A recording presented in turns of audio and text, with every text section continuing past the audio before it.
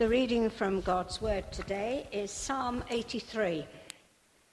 I don't know what page it is on the Bible, but anyway, Psalms in the middle of the Bible, 83. O God, do not keep silent. Be not quiet, O God.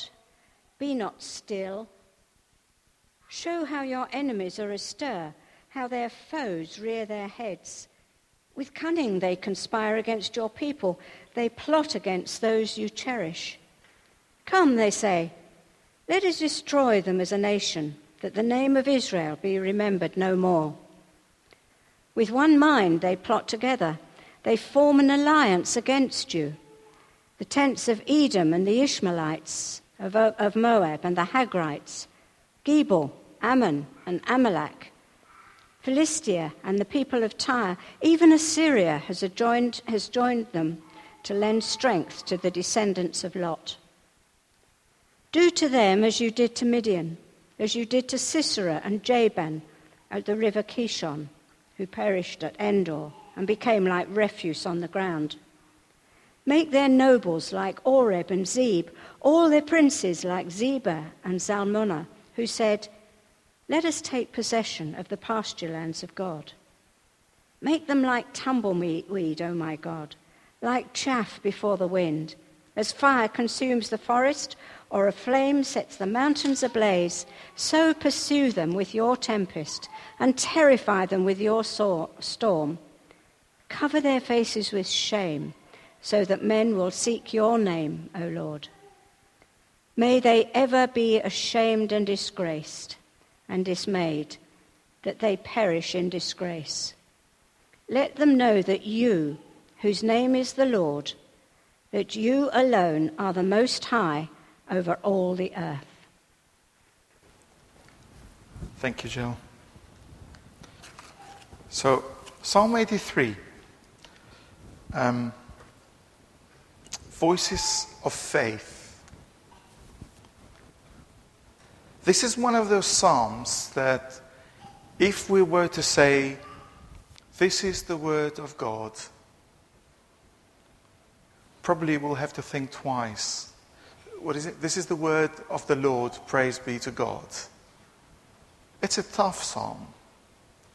I've chosen it intentionally because the book of Psalms is amazing. And there are some psalms that are very close to our hearts, and we can approach and go to them because we can identify. I've chosen Psalm 83 intentionally because it's a very hard psalm to read in our own context. Because it talks very clearly about enemies. Before we get into the psalm, I want to bring a positive note to this psalm this morning, and that's what I wanted to encourage you. But before we do that, I've got a Baptist question. And we're going to know now how many Baptists does it take to tell the name of the guy who has written the psalm properly. So how would you pronounce Asaph? Because there are two kinds of pronunciations. I was too much concentrated getting my lectern earlier on, so I didn't pay attention how you read it, Jill. But how did you read it, Jill? You didn't. Did you avoid that intentionally? So how do we say Asaph or Asaph?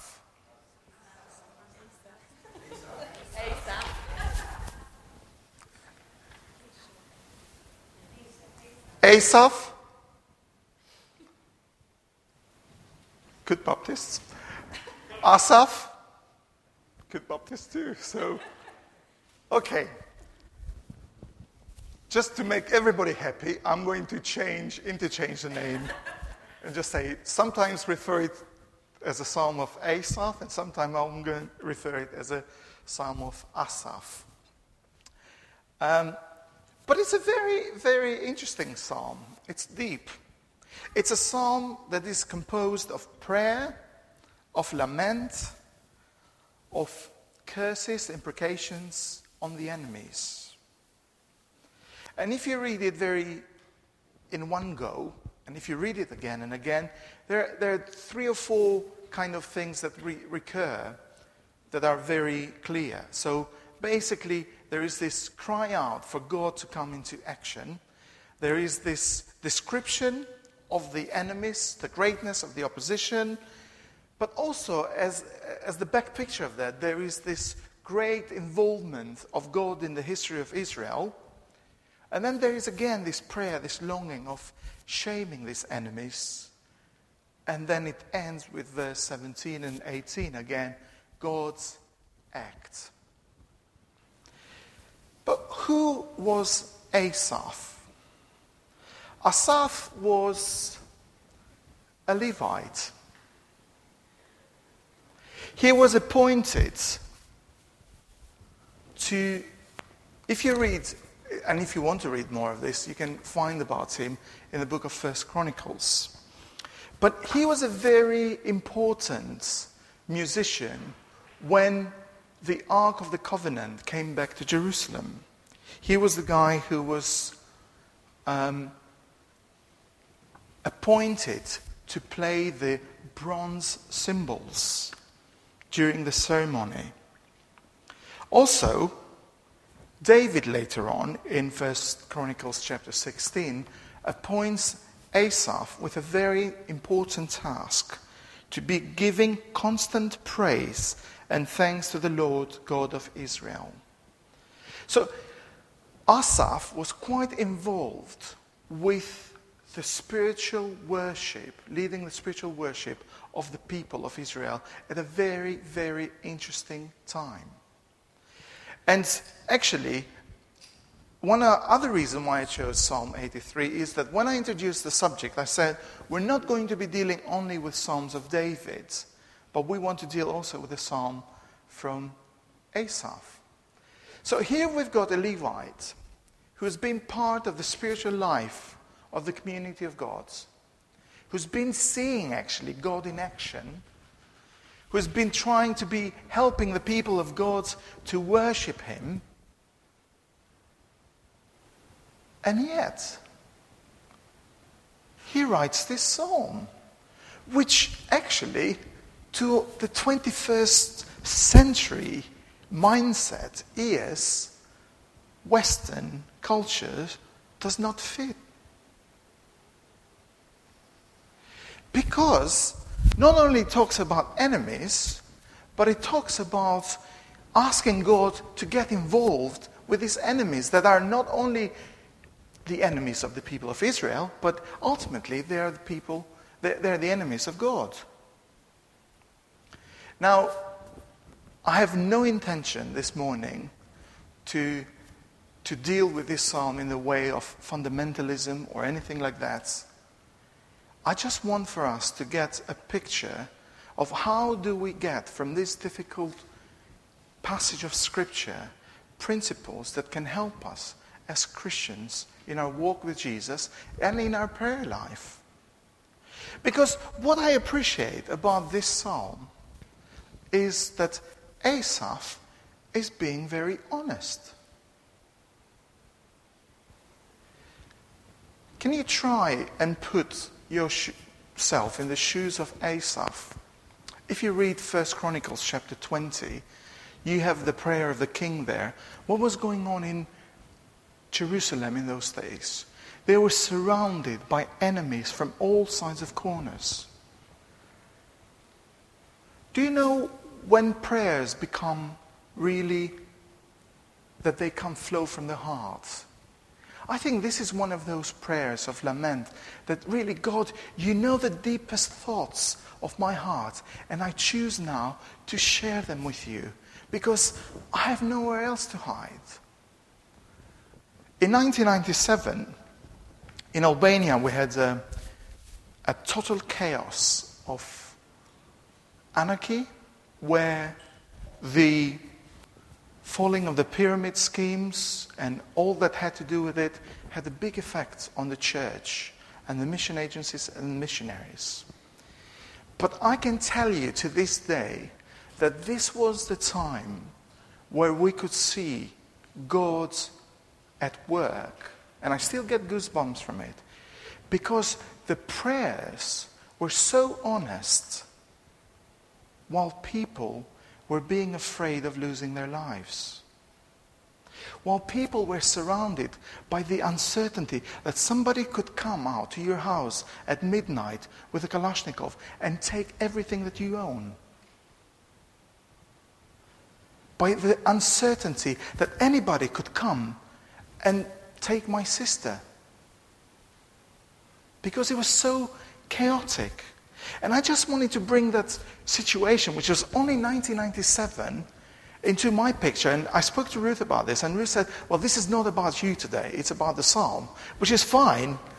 But I just wanted to draw a parallel to say that actually, being surrounded by enemies and being under this oppression, it was a real thing for the psalmist. And of course, this is an encouragement for us to look at it and say, well, we can approach God with honesty. And if enemies is the trouble for the psalmist, for this guy who writes this thing, then he deals with enemies. But he does not, and that's what I appreciate from Asaph in Psalm 83. There is no personal agenda here. Because all he's worried and all he's concerned, and you can see it in the end of the psalm, is that the glory of God does not get diminished. But he has to be honest. That's where his heart beats. That's what is bothering him. That's what is really not going well in the life of the spiritual community. And I just wish that as people of God, as the church of God, we were really truly honest with God that what is bothering us, instead of having generic prayers of blessing this and doing that and doing that. And how much do we enter our own agenda in our prayer lives as individuals, but also as community of faith? But here we've got a guy who says, actually, the enemies are doing my head in at the moment. God, could you please do something about that? The second question that I would like to deal with, the first one was, who is Asaph or Asaph? The second question that I would like to look at this psalm and help us in the 21st century is, what is an enemy? What is an enemy? Well, for the psalmist, it's very clear. One of the reasons why I asked Jill to read this is because it's all those tricky names that he lists there. And it's this and this and this. And perhaps this list that he's got there is not an elaborate of real enemies that they're facing as the people of Israel. But at least he wants to mention 8 or 9 or 10, or probably what currently is going on in his mind. But yet, he knows that the enemy is very, very close. Now, I've been looking into Psalms, and if there is another Psalm that this Psalm 83 connects very well, is Psalm 2. What we've got in Psalm 2 is, why do the nations rage?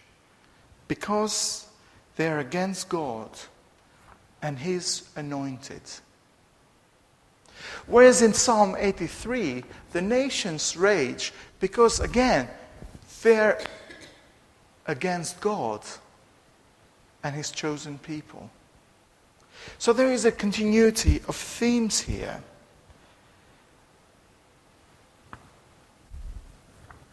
But I'd like to take this a little bit further in the chronology of Bible. When we talk about the enemies of the psalmist, he's very clear to point 1, 2, 3, 4, such and such, such and such. And then you wait a little bit on the history. And then you come into the story where Jesus is born. And he's being, He's leaving in Jerusalem. And then you've got the story of the crucifixion. Who is against Christ at the crucifixion? And which are the enemies that actually conspire, even though they are enemies against one another, they all come together because they want to see Jesus crucified? Well, it's the Jews. It's the Romans. Actually, to be more specific, it's the teachers of the law, it's Herod, and it's Pilate. Which in normal daily lives, they have nothing in common. Actually, they're enemies towards one another. And here we've got this chronology to saying that if in Psalm 2, it was people being against God and his anointed, which actually Peter quotes in Acts chapter 4, and he really refers to that as Jesus Christ. And then we've got the enemies that are against God and his people. And here we've got the psalm that says, well, please God, act.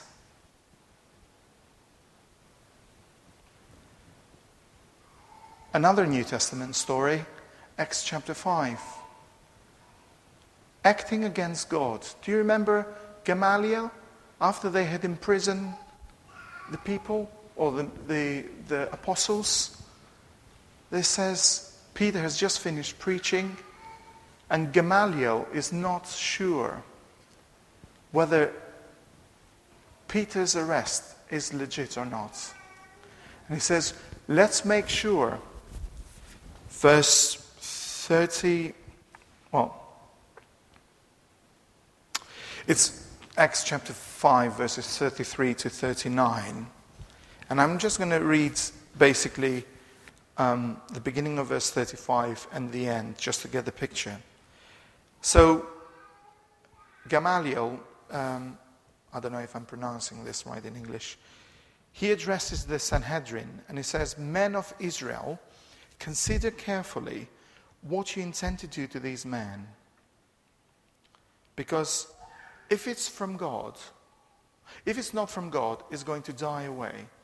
But if it is from God, verse 39, you'll not be able to stop this man. You will only find yourselves fighting against God. What is an enemy? What is this opposition? And why also in the New Testament Gamaliel is quite frightened to oppose God? Why is it so clear for these guys of the Jewish community that they don't want to mess around with that? And why have they got such an obsession with the enemy from the outside? Before I expand more that question, I just want to drop another question saying, who are God's people? We've got a very clear picture of the Old Testament of how God chooses a particular group of people to call his people by name. But this is no more the story, or no longer the story with the New Testament. Because if we read in Galatians, for example, we say that everybody who is calling in the name of Jesus by faith is becoming a son or a daughter of Jesus Christ. So we've got this expansion that is not only connected, it's not connected at all anymore with the ethnicity of a particular group of people. It's not connected anymore with an allegiance to a country. But it's a much bigger and much more beautiful picture that the people of God all of a sudden is a group of people who's got an allegiance with Jesus Christ. And this is the beauty of the gospel.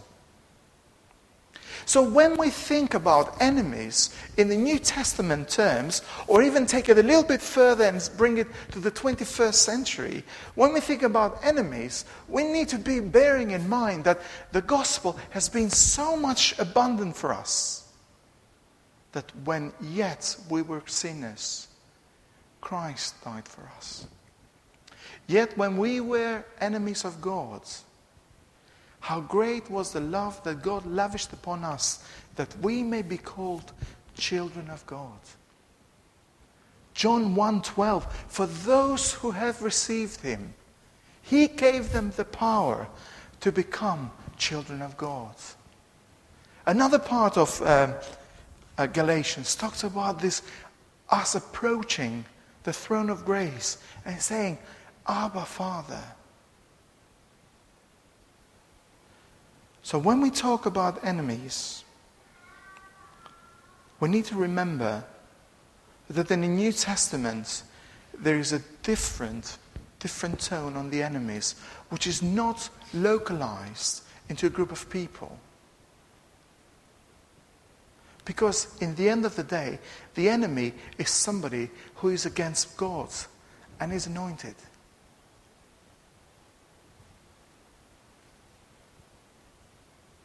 Who are God's people? It's those people who are really bought with the precious blood of the Lamb. And we're going to celebrate this as part of this thing. But let's go back to that question.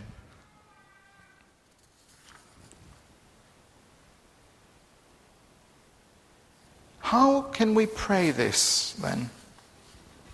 This psalm as a disciple of Jesus Christ in the 21st century. This guy, Asaph, actually is looking for justice. He's looking for something to be done because he finds himself being helpless. And he wants God to intervene in such a way. What is an enemy for the 21st century Christian? What do we consider to be our enemy? Now, this sounds very radicalizing, and stuff. I'm not intending to do that. I'm just throwing in the air that I would want to ask you a personal question, just between you and God. What would you consider, as a Christian who lives in Bristol, an enemy in the 21st century? And what do we do then with the enemy when Jesus has commanded us that instead of dealing with our enemies in the way that the psalmist envisaged that is going to happen, now we've got a more bigger, more beautiful picture of the cross. So how do we deal with the enemies when Jesus says, well, love your enemies? Does it mean that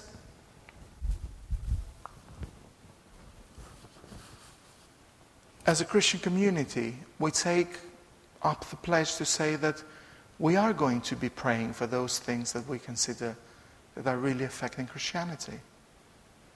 We are going to pray for those people who are stopping the furtherance of the gospel.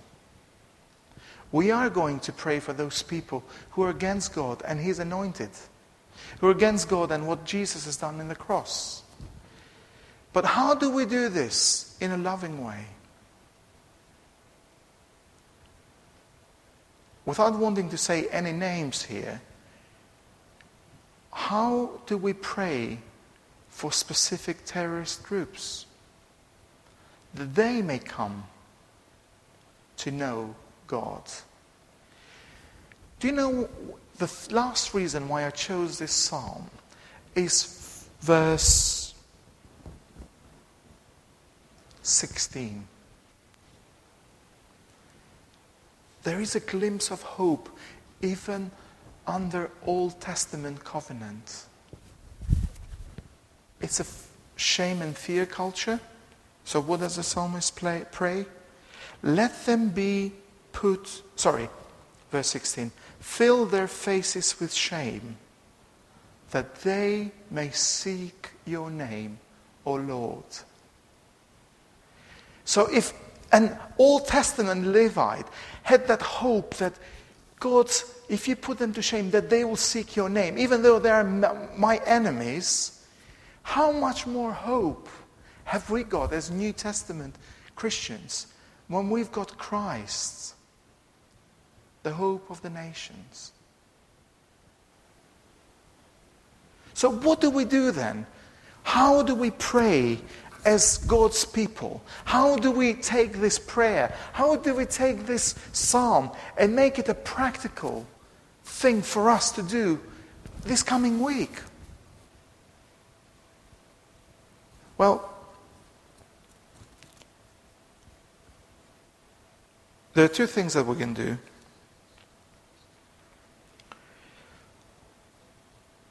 The first thing is the easiest one. We can easily misunderstand this psalm and put it aside and just mark it as read. I've read it once and there is nothing to do with me. But there is another thing that we can do, and that's the most difficult one.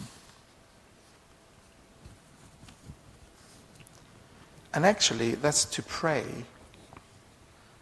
and to ask that God's justice prevails over his enemies without any personal agenda.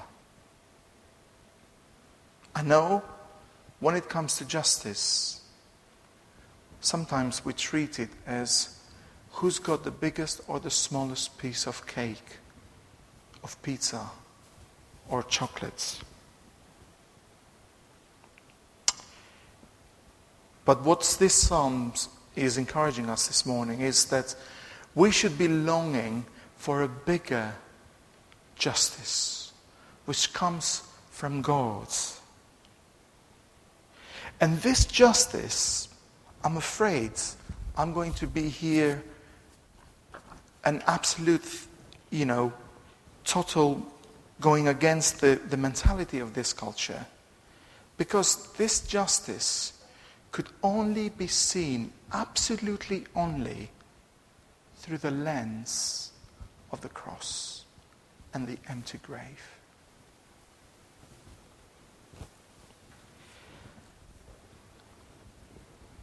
And I think we need to be more fervent in our prayers, that when we pray and we hope that this justice of God prevails over our enemies, that do you know where the personal agenda is?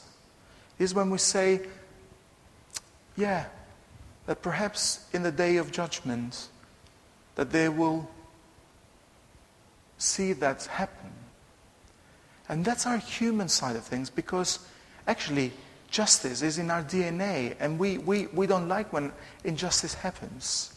And I think we can be a little bit more radical here and saying that actually our prayer is that hope, that longing for that justice is not only on the day of the judgment, but now, that they will encounter God, that they will experience and they will be confronted by God's love and justice in Christ long before the day of judgment.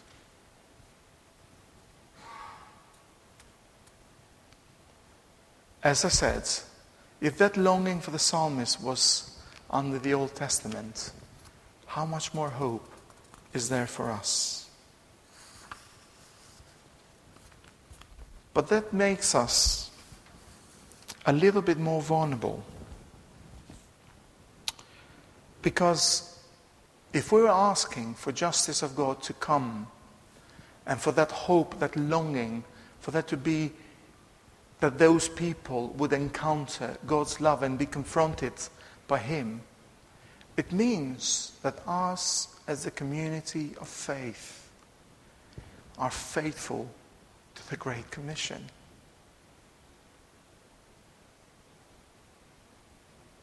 How will they know if they have not heard? And how will they hear if it's no one sent?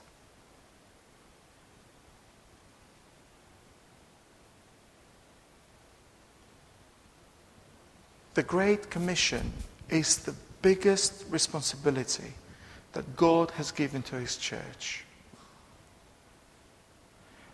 And it's a very, very serious, demanding task. And I want to encourage you personally. I want to encourage the whole body today, this morning. And I want to challenge myself to say that is my hope for God's justice to be implemented only in my prayer?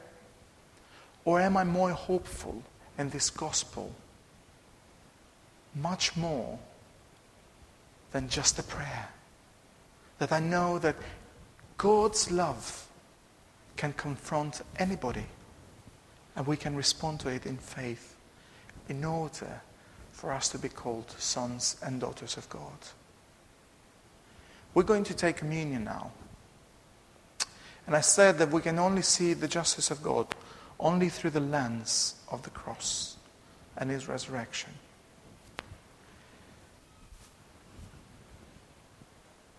Jesus is the only advocate of God's justice.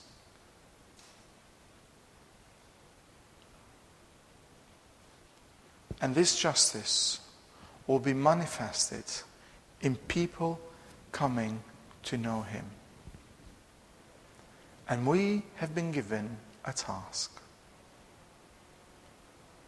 to be little Jesuses wherever we are. Whether in the prayer meeting for the school, whether in our workplace, whether in hospital. But there is hope. And Jesus is the only hope.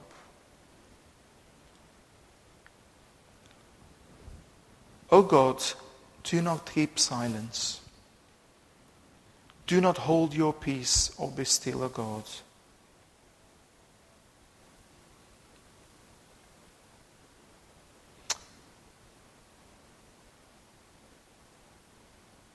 The people do this in order that the people may seek your name, that they may know you alone, whose name is Lord, the Most High, over all the earth.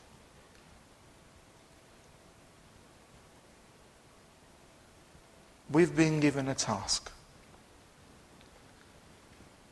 We've been embraced by God's justice. We are the bearers of this justice.